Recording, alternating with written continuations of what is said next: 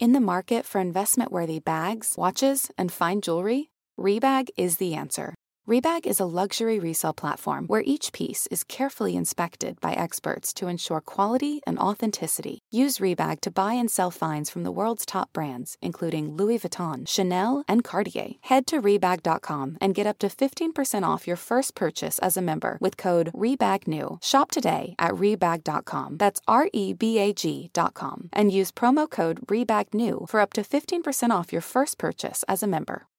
Betches Media presents. If you feel depressed and if you feel anxious and you feel confused, you know what? Welcome to the club. Gazpacho police. Oh my God! What a stupid son of a bitch. He believes that it's a woman's right, it's a woman's body, and it's her choice. The Betches Sup Podcast. Sayonara, sucker!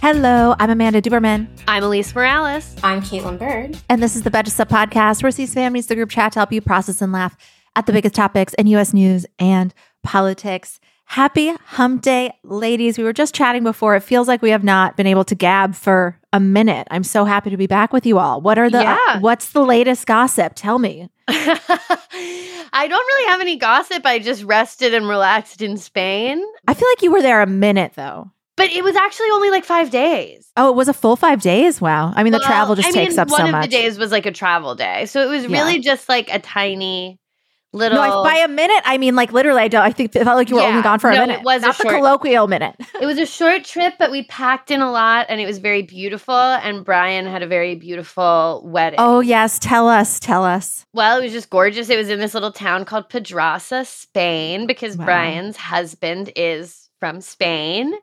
And so they got us like a little bus that took us there. It was like 90 minutes outside Madrid. And it's this completely like adorable little old town. And they got married in the ruins of an old church. And it was really beautiful. Happy Pride. Happy Pride. 2 gay men getting married in the ruins of a church.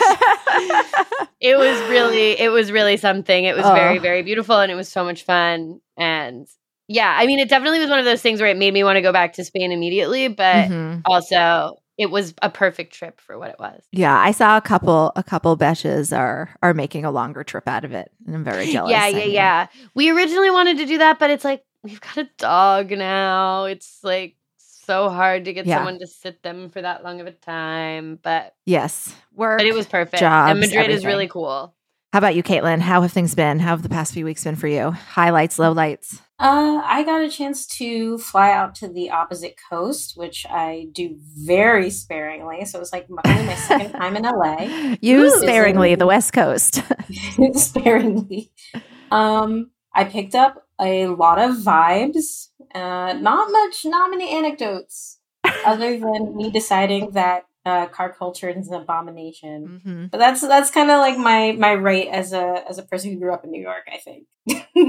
I feel like you and Millie, because Millie is also very passionate about transportation and ending cars, should do some sort of like battle about who can drag car transportation the best. I would love to have an episode where we just talk about nothing but like the positives of mass transit and the potential. Because I'll be honest, like every time I got really stuck in traffic, like one day, and I was like, all I could think about while I was like sitting in the back of this car where the air conditioning was not cool enough to let me know that we were not baking. I felt I could feel it. I was like, that's the worst. Oh no, this is a desert. This is a desert in the very hot part of the day. Oh my God, we are dying. When you're not moving. Yeah. Yeah, we weren't moving. The inside of the car is probably like, I would say like 72 degrees or so. So not like that cold, but it wasn't. Not that warm, but like it wasn't cool enough to let you know, like you could feel the heat outside. Yeah, you just feel like you're suffocating. It was like very hot, and I was like,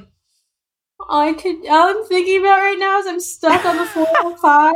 Is like, what if there was just a rail line that could just get me where I wanted? I know those graphics are always so compelling to me when they like. It's very simple, but they show like this is how many cars it takes for 100 people, and it's like splayed across 5 lanes versus like 2 tidy little buses. Yeah. I noticed that when I was in France too. Like I can't afford to indulge in cars as much as I do. It's just something that like I treat as if it's a non-negotiable because like I get a little panicky on the subways.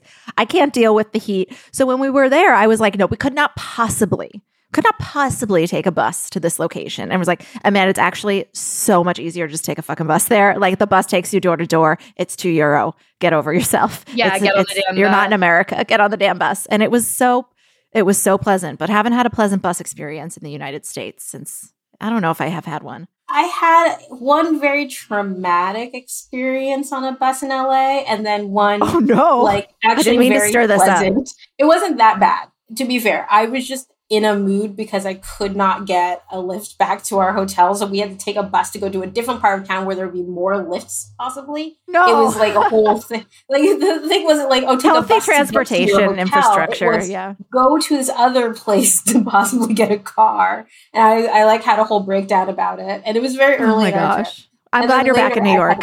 Yeah, a lot chiller one, but like LA, it's a beautiful set of small cities tied together with highways. I'm not going to call y'all one. That's such a good explanation. I'm not going to do that. It's I'm definitely sorry. a metropolitan. A metropolitan. It is a lovely metropolitan area. Yes. Now that we are all caught up, we'll get to our subjects for today. I thought I'd start. It is midterm season. And I feel like I only recently, at the age of like almost 33, entered the phase of life where I hear midterms and I now instantly become like sort of sweaty, feel like I'm kind of on speed, haven't slept for 72 hours, like in a weird location in my college.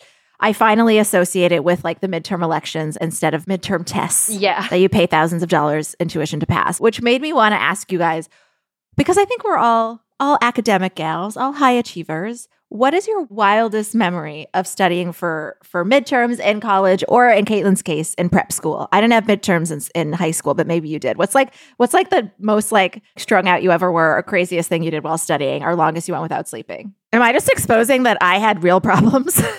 I mean, I definitely would stay up all night, like, because I was definitely very much like a procrastinator until the last minute, and then like pack it in. Of like course. do hardcore studying towards the very end. I mean, I would always go to the library. I feel like every college campus probably had some version of this joke, but it was the Morris Library, and we called it Club Morris. Mm-hmm, and so you'd be like, I'm going to Club Morris, and that meant you had to study.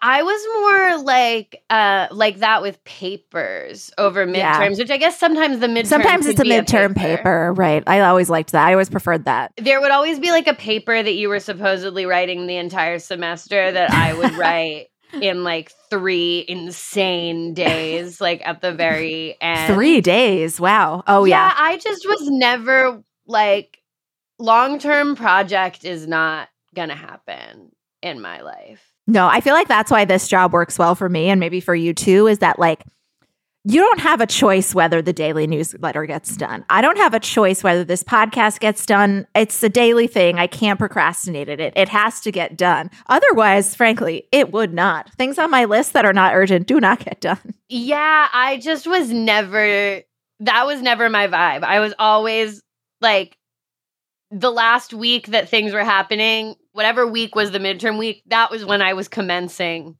all. That's when you began your semester. And I would, do what needed to be done to stay up and work all day and all night. And then I would kind of come out of it and be like, "Gah!" Like, right. What was that? It always was such a weird haze. Did you have this? Right? Yeah, exactly. I mean, it's a rite of passage. It's how it's done. Caitlin, did you begin your term papers in a responsible manner? No, I don't.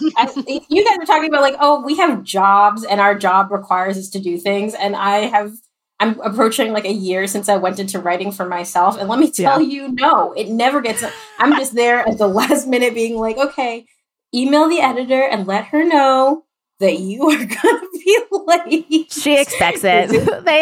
Editors assign, assuming that. Yeah. No, for college, I actually do have a college memory. I was extremely bad. So I went through a scholarship program when I was like in middle school that got me into prep school and, helped me get into college. And that means that like the toughest academic period of my life was actually that time, because I had classes for the program and I had regular school and I had to maintain grades for both. Otherwise I'd get kicked out of the program. Jesus, that is a lot of pressure that was the traumatic part, was like staying up and like having a school project and then also having to write like a paper. at the same time because like they don't care. Like my program didn't care about what homework I had, and my school didn't care about what homework I had. So they were just no communication whatsoever. You're such like tiny adults at that age. And nobody's like, is this too much for a kid? Crazy. Yeah. But in college, that did give me, what that did, unfortunately, was untether me from fear, which is a bad thing to have because when I was like, I went through this shit real bad when I was like a small child. So afterwards, they'd be like, you have this many hours to write an entire term paper. I'd be like, I'm fine. I literally wrote like I think I had a 10-page term paper due on the Iran-Iraq conflict. And I wrote it in a single night while watching Alias. I was binge watching Alias on one of those old in high school or college sites. College. Yeah. and then I stayed up and I don't know, I might have had half a gallon of orange juice. Of course. You drank orange juice to stay up and watch papers. I feel like all mine are pretty similar. We definitely did weird stuff where like we had a very particular place we liked to study, but it was completely like windowed. But it also they tried to like close it down at like 10 p.m. So we would basically hide ourselves. We would build these little fortresses. Mm-hmm. They could definitely see us. We thought we were like, yeah, we hid. Like we're so great. We can keep studying for this bio test. And yeah, same. Just really quite a sprint at the end. And nowadays it's just I think about it a lot because if I get 5 hours of sleep, I mean, hell hath no fury. I cannot function. Where I was doing that shit like every day in college. Well, I would never I couldn't schedule a class before 10 a.m. in college because I would not wake up or arrive at that class. Literally would not arrive. The professor would say, Elise who? Because she would not be there. And it fits in with the research that says that teenagers should actually not be starting their days before like 10 a.m. anyway. So, like, we were the natural ones. The world expecting us to wake up, they were the villains. I know. I think some city, I think maybe California actually is going to push. They're doing something with the start times. They're not making it, like, as late as it really should be, but they're, like, making it later. Because not in the middle of the night. It's like, well, I mean, when I was doing the Roast podcast, we would talk about this all the time, but, like, I would be up at 5:45.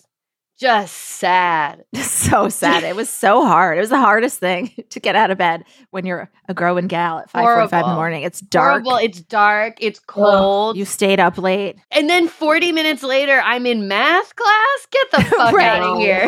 You're starving. We don't drink coffee trying to yet. teach me algebra? No. No, thank you. No. The American education system is broken, as we have demonstrated for the first 16 minutes. The only upside of boarding school was no commute. That was the only thing that made it okay. Where it's like, okay, I can walk. I can literally, it's a 5-minute walk. Like, I just need to get to the schoolhouse. Oh, we were 40 minutes from my high school. Because, at least that's a whole nother factor. And it's public school, but it's because Virginia purposefully drew its districts to segregate them without segregating them, and no one will ever change it. But racism hurts white people. We would drive by other high schools on the way to my high school. Like, bye. We're going to the other one that's really close. Oh my God. Tough memories. But here we are into our 30s, all thriving, all still waiting to the last minute. And it's fine. It's fine. It's no problem. Hey, American Fever Dream listeners, I'm here to tell you that there is no reason to panic the next time you're searching for the perfect gift. Because now you can use gift mode on Etsy. Gift mode on Etsy is here to take the stress out of gifting so you can find the perfect item for anyone for any occasion. And it's easy. You just tap or click gift mode in your Etsy app or Etsy.com, and then answer a few questions about who you're shopping for and what they like. And gift mode instantly gives you a curated gift idea list based on hundreds of personas. Now it is simple to find gifts made by independent sellers for all the people in your life. So whether you need a Mother's Day gift for the quilter or a birthday present for the vintage hunter, there is something for everyone on Etsy. Some of my favorite things to do are go to Etsy gift mode and then search absurd things like, what kind of gifts do you have with Walter Cronkite on them? What kind of gifts do you have for dachshund owners? There's jewelry, ceramic, toys, board games, all kinds of fun stuff. A gifting moment is always right around the corner, whether it's a birthday, an anniversary, a holiday, or even just a day to say thank you. Gift mode on Etsy has you covered. Need to find the perfect gift? Don't panic. Try gift mode on Etsy now. So let's talk about the midterms that are on our mind. These days, let's analyze some outcomes. There were primary elections yesterday. We'll start with South Carolina. Trump endorsed primary challenges. This is just an interesting setup because it involves two incumbents. So Trump endorsed primary challenges to the Republican House members who didn't back his election fraud claims. One of them was successful in their primary and one was not. Incumbent Nancy Mace defeated Trump-backed challenger Katie Arrington, and it wasn't super close. She won by about 10 points, which is pretty good there. Nancy Mace opposed blocking the election certification, but she didn't vote for Trump's second impeachment. She sort of went halfway. But Representative Tom Rice in South Carolina, he did vote to impeach, and he lost his primary last night by a lot. I think his challenger got 53%, and then he split the vote 25-25 with something else. So pretty searing indictment. So a lot of candidates who haven't embraced Trump, like Nancy Mace, also haven't necessarily denounced him. They haven't run against him. I mean, we even saw this with what's his face? Brian Kemp, didn't even really engage with Trump, kind of pursuing a challenge against him, and he won that way. But Rice, on the other hand, again, Rice voted for his impeachment, has called Trump a, quote, spiteful and petty and vengeful person and a, quote, narcissist who craves attention. So probably a lot of energy from Trump's side against this gentleman. I mean, it is interesting to see that it's you cannot speak ill of him. You can kind of dance around it, whatever. You can have engaged with some level of conscience around January 6th, but you have to be I think if he had done it and then been but now I see the election is fraudulent and I actually wouldn't have done it or whatever. Yeah. If he had played some silly game, kind of this Nancy Mace person did a little bit, he maybe wouldn't have. I don't know if he could have won because his district I read is pretty conservative in general. But I think he got rocked because he didn't kiss the ring later either. And he has continued to be no, I was right to vote to impeach him. He should have been impeached. Spiteful and petty and vengeful. Yeah. I mean, I don't know. I'm sure all of this guy's other views I don't agree with at all, but it is sometimes refreshing to see someone who's no, I guess I will lose my job over this. This guy should have been impeached and he's spiteful and petty and vengeful. Yeah, I mean, at least he, again, I don't know as much about his policies either, but I'm kind of at least he bothered running, whereas a lot of them are just kind of fuck it, I'm not even going to try because I know. That's the other thing is that a lot of these people who would have had to do what he's doing have just decided actually, I'm retiring. Yeah. I think there's the guy in New York from around upstate New York, not Buffalo exactly, but he's a Republican supporting some gun reform. And he's I'm just gonna bow out. Yeah. I think the thing that's very telling about this is the hold that Trump has on Republican voters. And there's a lot of focusing on Republican officials because they have agency, but there's a lot of demurral and deflection away from the voters who actively want this. In the most ruby red districts, you're seeing people say we want to overthrow the government for Donald Trump. They're literally saying that at this point because they have an option between someone who's it's wrong to overthrow the government. You shouldn't do it. Elections sometimes get lost. And then they're lose this one, bitch. And you're yeah, I got very aggressive for you just saying, maybe we shouldn't try to overthrow the government when we lose elections. Yeah. And for people who it's they agree on all the other horrible stuff. It's no, oh my God, we totally will still take away a woman's rights to choose. We are still 100% racist. There's not an ounce of public service or healthcare or whatever that I would vote for. I just think you shouldn't storm the Capitol and attack it physically. Plan and coordinate. Threaten lawmakers. I just think that this is not good. Yeah. And I don't think I want to be behind it. I'll just admit it. I was freaked out when the angry mob stormed into my workplace. I know. It's the incumbents are look, man, I drew the line there. crazy. Let me quickly give some information about Nevada's primary too, which I think is even more personal to Trump, where in Nevada, his former state campaign co-chair, Adam Laxalt, advanced to a general election for Senate. So not only does this person have a Trump connection, but his grandfather was governor and senator. So he has a recognizable last name. And this is also an open Republican primary. So they're not running against the incumbent. The incumbent is a Democrat. So that's nerve-wracking. People sort of view Nevada as a potential pickup for Republicans, potentially unseating Senator Catherine Cortez Masto Security in that seat. Nevada Republicans also nominated election denier Jim Marchant for Secretary of State. The current Secretary of State was censured for not doing enough, I guess, to overturn the will of the voters.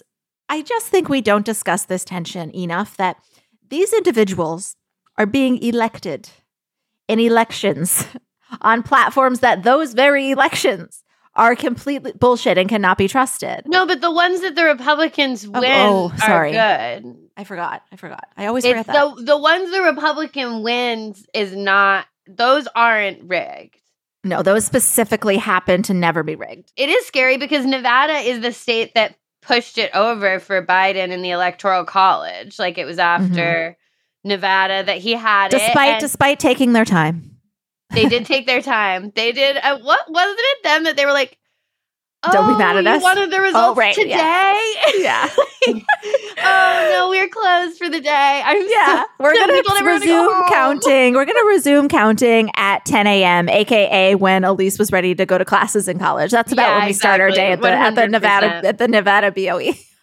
But it's also like, not that it even matters to these people, but this has been litigated and relitigated. People looked in. There was a whole crazy investigation into Nevada's elections. It was found that they were 100% completely fine. But it doesn't matter because the point is to get someone in there that would have found that was about Georgia that Trump said that, but quote unquote, he wants people who, when he calls them and says, find this, like such and such many votes, they find them. Mm-hmm. And yeah, people didn't do it. Brad Raffensperger didn't do it. And this Nevada woman, I don't think she got the direct call, but they had a Republican Secretary of State in Nevada, but she didn't do it either. And so now they're trying to put people in who will.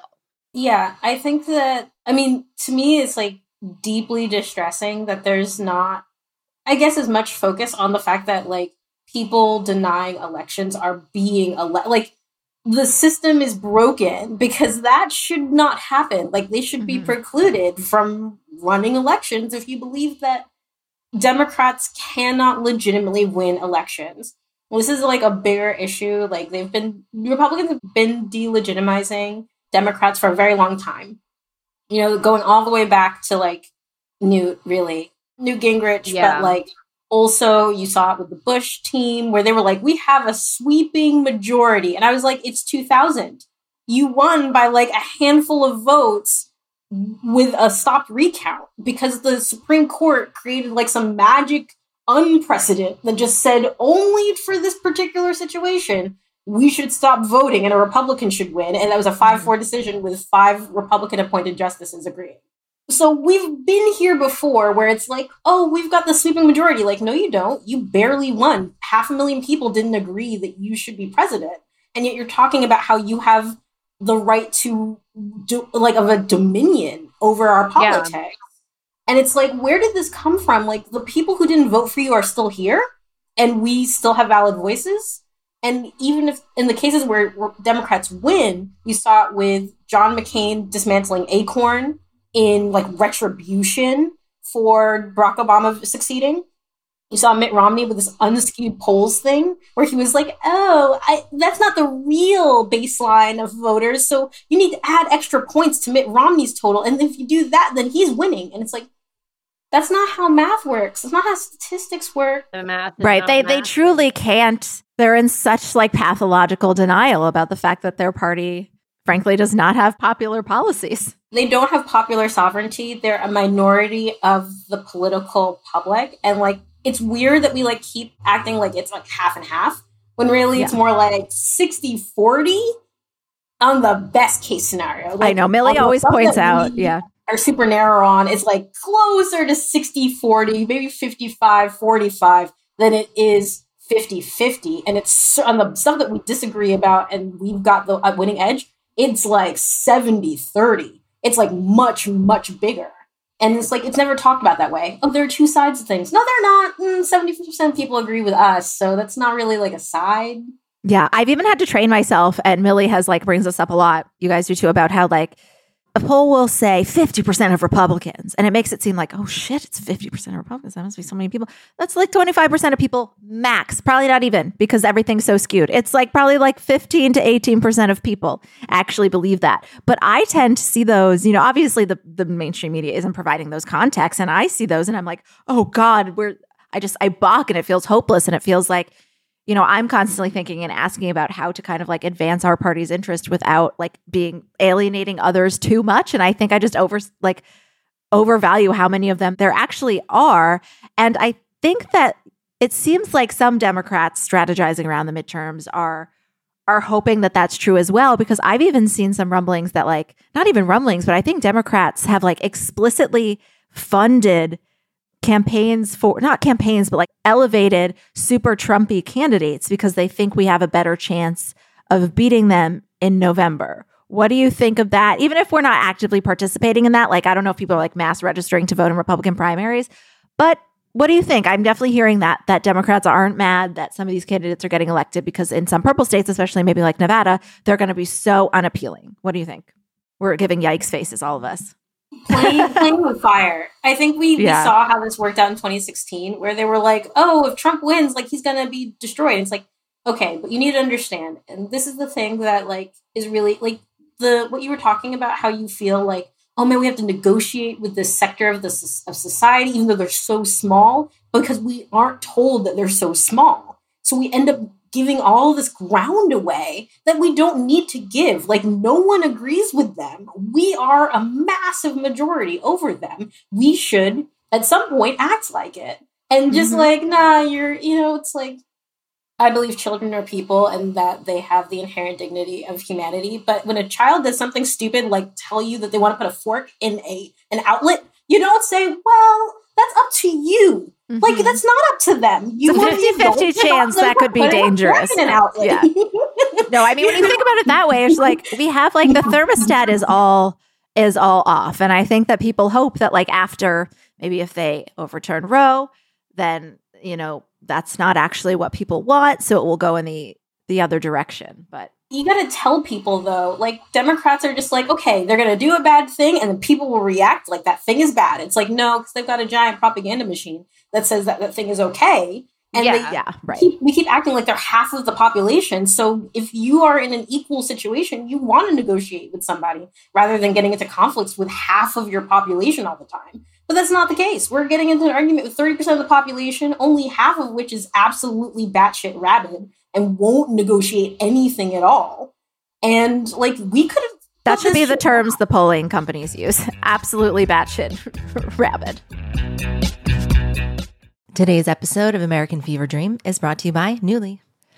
Have you ever felt that fast fashion ick, but can't always afford the super high-end stuff? I have a solution for you. It's Nuuly. Nuuly has everything you need to bring your closet up to speed for the season without breaking the bank. Free your closet of impulse purchases and skip the buyer's remorse by renting instead. Nuuly is a subscription rental service, and for just $98 a month, you get your choice of any 6 styles. They also have inclusive sizing, up to 5X, as well as petite and maternity. You get fast, free shipping and returns, and professional cleaning in Nuuly's state-of-the-art laundering facility. No laundry for you to worry about. This is the best. You just put it back in your box, send it out, and before you know it, you've got your next one. And you always have the option to buy what you love for sometimes up to 75% off. I bought the Rachel Antonoff pasta puffer from them. I was obsessed with it, like everybody who tries it is, and it was completely sold out everywhere else. So I felt like I really, really had an in there. So thank you, Nuuly. Nuuly is an amazing value at $98 a month for any 6 styles. And right now you can get $20 off your first month of Nuuly when you sign up with the code FEVERDREAM20. Just go to NUULY.com. That's Nuuly with 2 U's, and enter the code FEVERDREAM20 and sign up to get $20 off your first month. That's NUULY.com, Nuuly with 2 U's with code FEVERDREAM20. Nuuly subscription clothing rental. Change your clothes.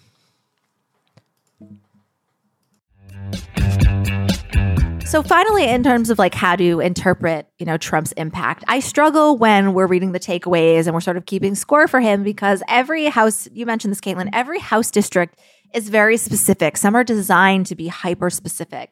So how much can we really measure for Trump's impact while controlling for other factors and idiosyncrasies of the district? How are you kind of taking his wins and losses with a grain of salt? And what are you thinking about, Democrats really need to correct for? For me, it's like I'm trying to just look at everything, even though everything is like hyper specific. I'm trying to keep track of what is trending. Yeah. And where things seem to be going. And it does seem like election denial among the Republican base is a motivating issue for people. So that's kind of what I'm seeing, is that it's not only like Trump-backed people, it's if they're Trump-backed and they also are like super denying of the election. Whereas like people who are losing, these Republicans who are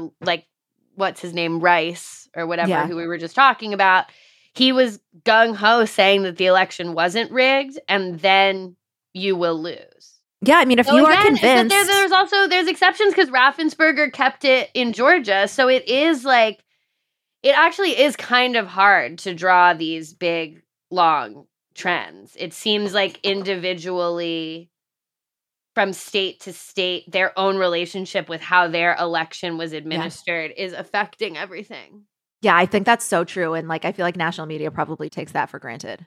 Yeah, because it's like, even as I was saying, oh, these people are winning here, it's like, oh, no, but actually those candidates lost in Georgia. Right. So. And I just feel like I see this narrative every time where it's like, you better watch out. Trump has a big hold. And like, of course he does. And we need to, but I just don't want to be too hysterical about when we could focus elsewhere. How are you interpreting it, Caitlin? I think it really comes down to, all politics is local has been said forever. I think that it really, like, some places are very attached to their relationship to the national party. And it's a reflection of like, they see themselves as like the bellwethers, the front lines. Like, I think you'll see like New York and California very often like have like on the ground situations that like turn out Democrats like Eric Adams. But like when you get us into a position where we have to take a stance on a national issue, we go way further over, and it's like, well, this doesn't seem to be showing up in like your granular politics. It's like, well, yeah, because the granular politics of like managing a city is totally different than like our posture as a state vis-a-vis the country. And same thing with like Georgia. I think like Raffensperger, like, I don't know if it was like necessarily Georgia enjoyed that what happened with Trump. They kind of feel proud, I think, Georgia Republicans, that they had somebody stand up to him. They're also a little bit more purpley now. That doesn't mean that they're purple, but like, I think that there's a very strong argument to be made, which I'm sure Raffensperger did make on the granular scale, which is like, we need to stop the Stacey Abrams crew and whatever, and I'm going to make sure that happens, but we don't need to rig elections to do it because we're better than them. And you can kind of like, that's a much more inspiring little story to tell on a local level, I guess, than like, it's all terrible and we're being overrun and they've got it. And the only way to do this is to rig elections. Mm-hmm. And like, some people enjoy the fear.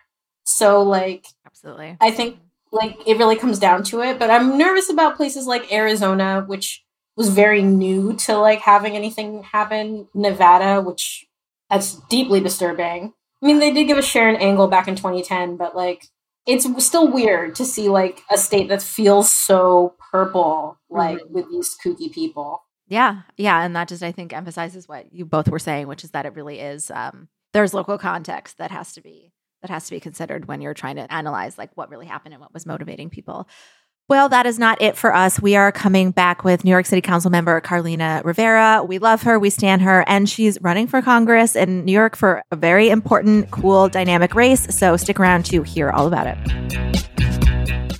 Mom deserves the best, and there's no better place to shop for Mother's Day than Whole Foods Market. They're your destination for unbeatable savings, from premium gifts to show-stopping flowers and irresistible desserts. Start by saving 33% with Prime on all body care and candles. Then get a 15-stem bunch of tulips for just $9.99 each with Prime. Round out Mom's menu with festive rosé, irresistible berry chantilly cake, and more special treats. Come celebrate Mother's Day at Whole Foods Market. Hey, it's Ryan Reynolds, and I'm here with Keith, co-star of my upcoming film, If, only in theaters May 17th. Do you want to tell people the big news? All right, I'll do it. Sign up now and you'll get unlimited for $15 a month and 6 months of Paramount Plus Essential Plan on us. MintMobile.com/switch. Upfront payment of $45 equivalent to $15 per month. Unlimited over 40 gigabytes per month. Face lower speeds. Videos at 480p. Active Mint customers by 531.24 get 6 months of Paramount Plus Essential Plan. Auto renews after 6 months. Offer ends May 31st, 2024. Separate Paramount Plus registration required. Terms and conditions apply if rated PG. Today, we are back with one of our favorite, I like to call them supporters, New York City Councilmember Carlina Rivera. How are you doing? How has your summer been? I'm doing all right. It's been a good summer. It's been interesting. Politics is always a funny sort of industry, I guess. We've been having some weird weather. So I think, climate conversations are much needed. Yeah, exactly. Those typical, like, it used to just be like normal water cooler. Like, how's the weather? But now the conversation of like, oh, the weather is quite fraught. Yeah. And then there's a political climate, which I know we're going to Exactly. Yes, exactly. So my first question to you is, are you okay? And I ask that because you have chosen to run for the United States Congress. I can't think of anyone else better to represent Manhattan, but could you tell us what path led you to this decision? Talk about it. I was super excited for you to see this. Oh, thank you so much. Well, I appreciate you asking if I'm okay, because I feel like people should be asked that. And you know what? Yeah. I always appreciate when someone takes a second to check in with folks. And I don't know how closely you're even following the redistricting in New York. Girl, I find it so chaotic and it's messy. I love it. And I love that you're in it. Well, it's like a very I love mess situation. Yes. I do hope for most people's sanity that they are not following the redistricting process. Everything really started moving very, very quickly when the final maps were released. And so colleagues and my neighbors, they were calling me and texting me and encouraging me to take a look at the new NY10, which is this fantastic new district that was created. That's where I was born and have spent my life, where I currently represent in the city council. And so I talked about it with family because, campaigns really do affect your family and kind of your circle. So we all agreed this was a huge opportunity for me to do even more for the communities that raised me and made me for who I am. So I'm running for Congress to help build a future for every New Yorker so they can see themselves in a future for New York City, and to represent this newly drawn district with homegrown pride. And I want to talk about you mostly, not necessarily your competitors, but just so our listeners know some of so now New York City, basically Manhattan at least, has two districts. One, sitting incumbents Carolyn Maloney and Jerry Nadler will compete against each other. And you're running in a district where you will oppose Representative Mondo Jones and Bill de Blasio, right? That's right. Yes, so our listeners are familiar with that landscape. And I think it's really important that these are competitive. I agree. I think, for folks, people want choices and they want competition. There is no question. So I think in this case, it's a good thing, right? There's no incumbent. So people have this choice to make over who their representative is going to be. And what I tell people, how I kind of differentiate myself, is that ultimately I bring a real strength in having grown up with families in the city who have felt left behind. My mom raised my sister and me in Section 8 housing on a union job, right? Single mom. Our neighbors were our extended family. And so I've always known community to be a group of people who take care of each other. And I think that's something that all New Yorkers do. And so my promise to folks is very simple.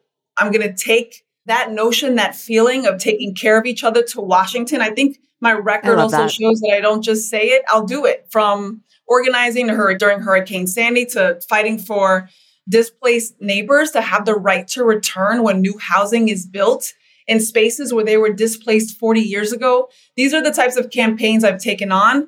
And there's a lot at the federal level that's at stake. And just really, I think a local perspective for some of our national issues is going to be really important. And I think what ultimately people seek in their reps.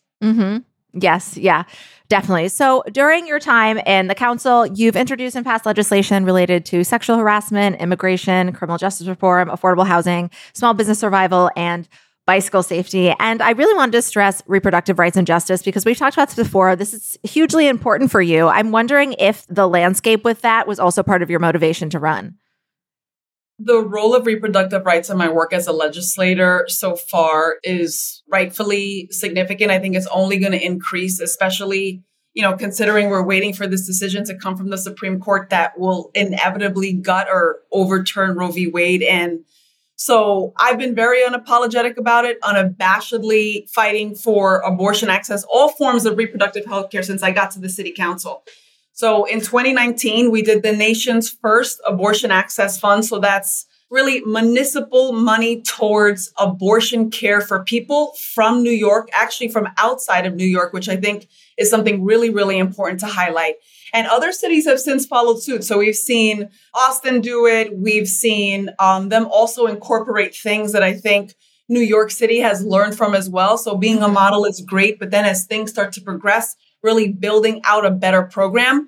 Just a few weeks ago, I introduced a piece of legislation that would ensure that abortion pills are provided at no cost in city-run health sites. Mm-hmm. And then last term, I actually introduced a bill that would do the same for long-acting reversible contraception.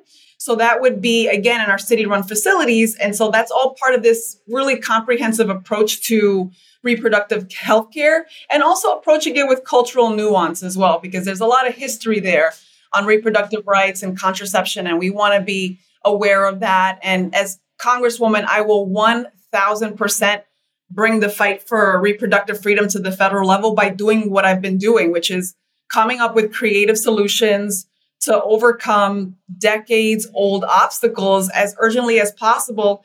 And while working towards long-term solutions as well, that we have to ensure that our basic human rights and bodily autonomy become the law of the land. It's very simple. I'm sorry that it's so challenging. It's become so exhausting, but we have to get out there. We have to fight. But in New York, and I'm sure you've seen that these are obviously designed to help people access their right to end a pregnancy, but they're also public health benefits, right? I mean, it's very costly to a government when lots of people are having pregnancies they're not prepared for. So I'm also curious, what are some, you referenced that there's been a learning experience and there's been some insights. So how has New York moved to make abortion more affordable and accessible for people? And what are some other insights that you think you really want to get into Congress and say, I think we should try this? Well, I think we have to go further than we ever have. We have to ultimately, we all have to say the right thing, right? The protests, the rallies, all of this has a role. But as legislators, we have to know how to throw down and make it real, tangible action.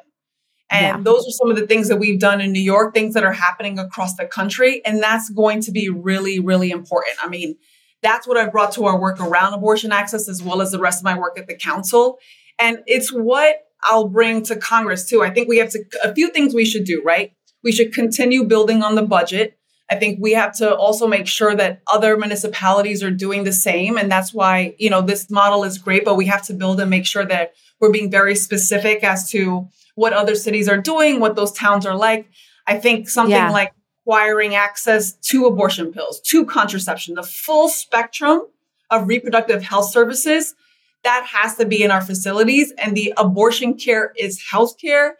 That has to be something that is accepted. As you've said, it's so important, to recalibrate people's understanding. And I think people have been cagey around discussing the actual practicality of some of abortion care and reproductive care. But when you speak frankly about what these are, and it's healthcare and people should have access to it. I also wanted to ask you, because we don't have a ton of representation in Congress from people with Puerto Rican background. And I know that's close to you. So would that be kind of on your agenda if you were to enter Congress as well? Absolutely. I'm a proud Puerto Rican. Were you at the parade over the weekend?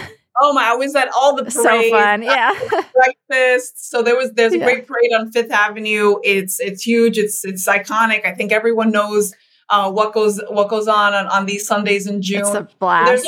It's so much fun. The music, the people, everyone is just joyous. They're screaming. Flags are everywhere. Maybe the bass is turned up almost a little too on the music coming out of our cars. But I was also at one in Sunset Park, which has a large Puerto Rican community as well. And I know that some of the things that have been worked on in Congress by some of our reps like Nydia Velasquez on, that path to self-determination for Puerto Rico, for Boricuas that are on the island. That's really important. People need the resources to make their own decisions and to decide ultimately wherever you are, statehood, independence, they need the resources to make their own decision. And I will be very, very vocal on that. I have family on the island right now. I will tell you that some of the issues are access to affordable housing, workforce opportunities. Also, the average age of like the Puerto Rican island, those communities are very, very old. These are our elders. And to get to services, you have to drive. It's not very accessible in terms of transportation. So there's a ton of things that have to be worked on. And also there's a lot of opportunity there. So I want people to know that, it will be Puerto Ricans themselves that determine their future. And I want to be a part of making that happen in a very responsible way. Yeah. So tell us before we let you go, when is your primary and how can people find out more about you and potentially help you as you're in this primary if they have your vote? August 23rd is the primary. So it's, summertime for those of you. If you vote in New York, of course. I know that she is charming enough to maybe commit election fraud over, but please, New Yorkers only. New Yorkers only. And I will tell you, August 23rd is kind of a funny time. If you are on vacation, and I do endorse vacation, of course, please fill in your absentee ballot. That has become even more accessible. And there's a ton of more transparency and more accessibility for voting rights here in New York. So that's certainly something that's available to folks. You could also early vote. We have something called early voting here in New York. That's August 13th to the 21st. Okay, awesome. And then people can follow along with our campaign by signing up for updates on the website, carlinarivera.nyc. Awesome. Sounds great. Thank you so much. We really appreciate your time. Good luck. Thank you. Thank you for always being in this. It is so, so important. Thank you. Thank you for everything. You bet. Talk soon. That is our show for today. Until the end of democracy, I'm Amanda Duberman. I'm Elise Morales. I'm Caitlin Bird. And this is the Betches Sup Podcast. Bye. The Betches Sup Podcast is produced by Amanda Duberman, Jorge Morales Pico, and Sean Kilby. Editing by Jorge Morales Pico. Social media by Amanda Duberman. Be sure to follow @Betches_Sup on Instagram, Twitter, and TikTok, and send us your emails to suppod@betches.com. Betches.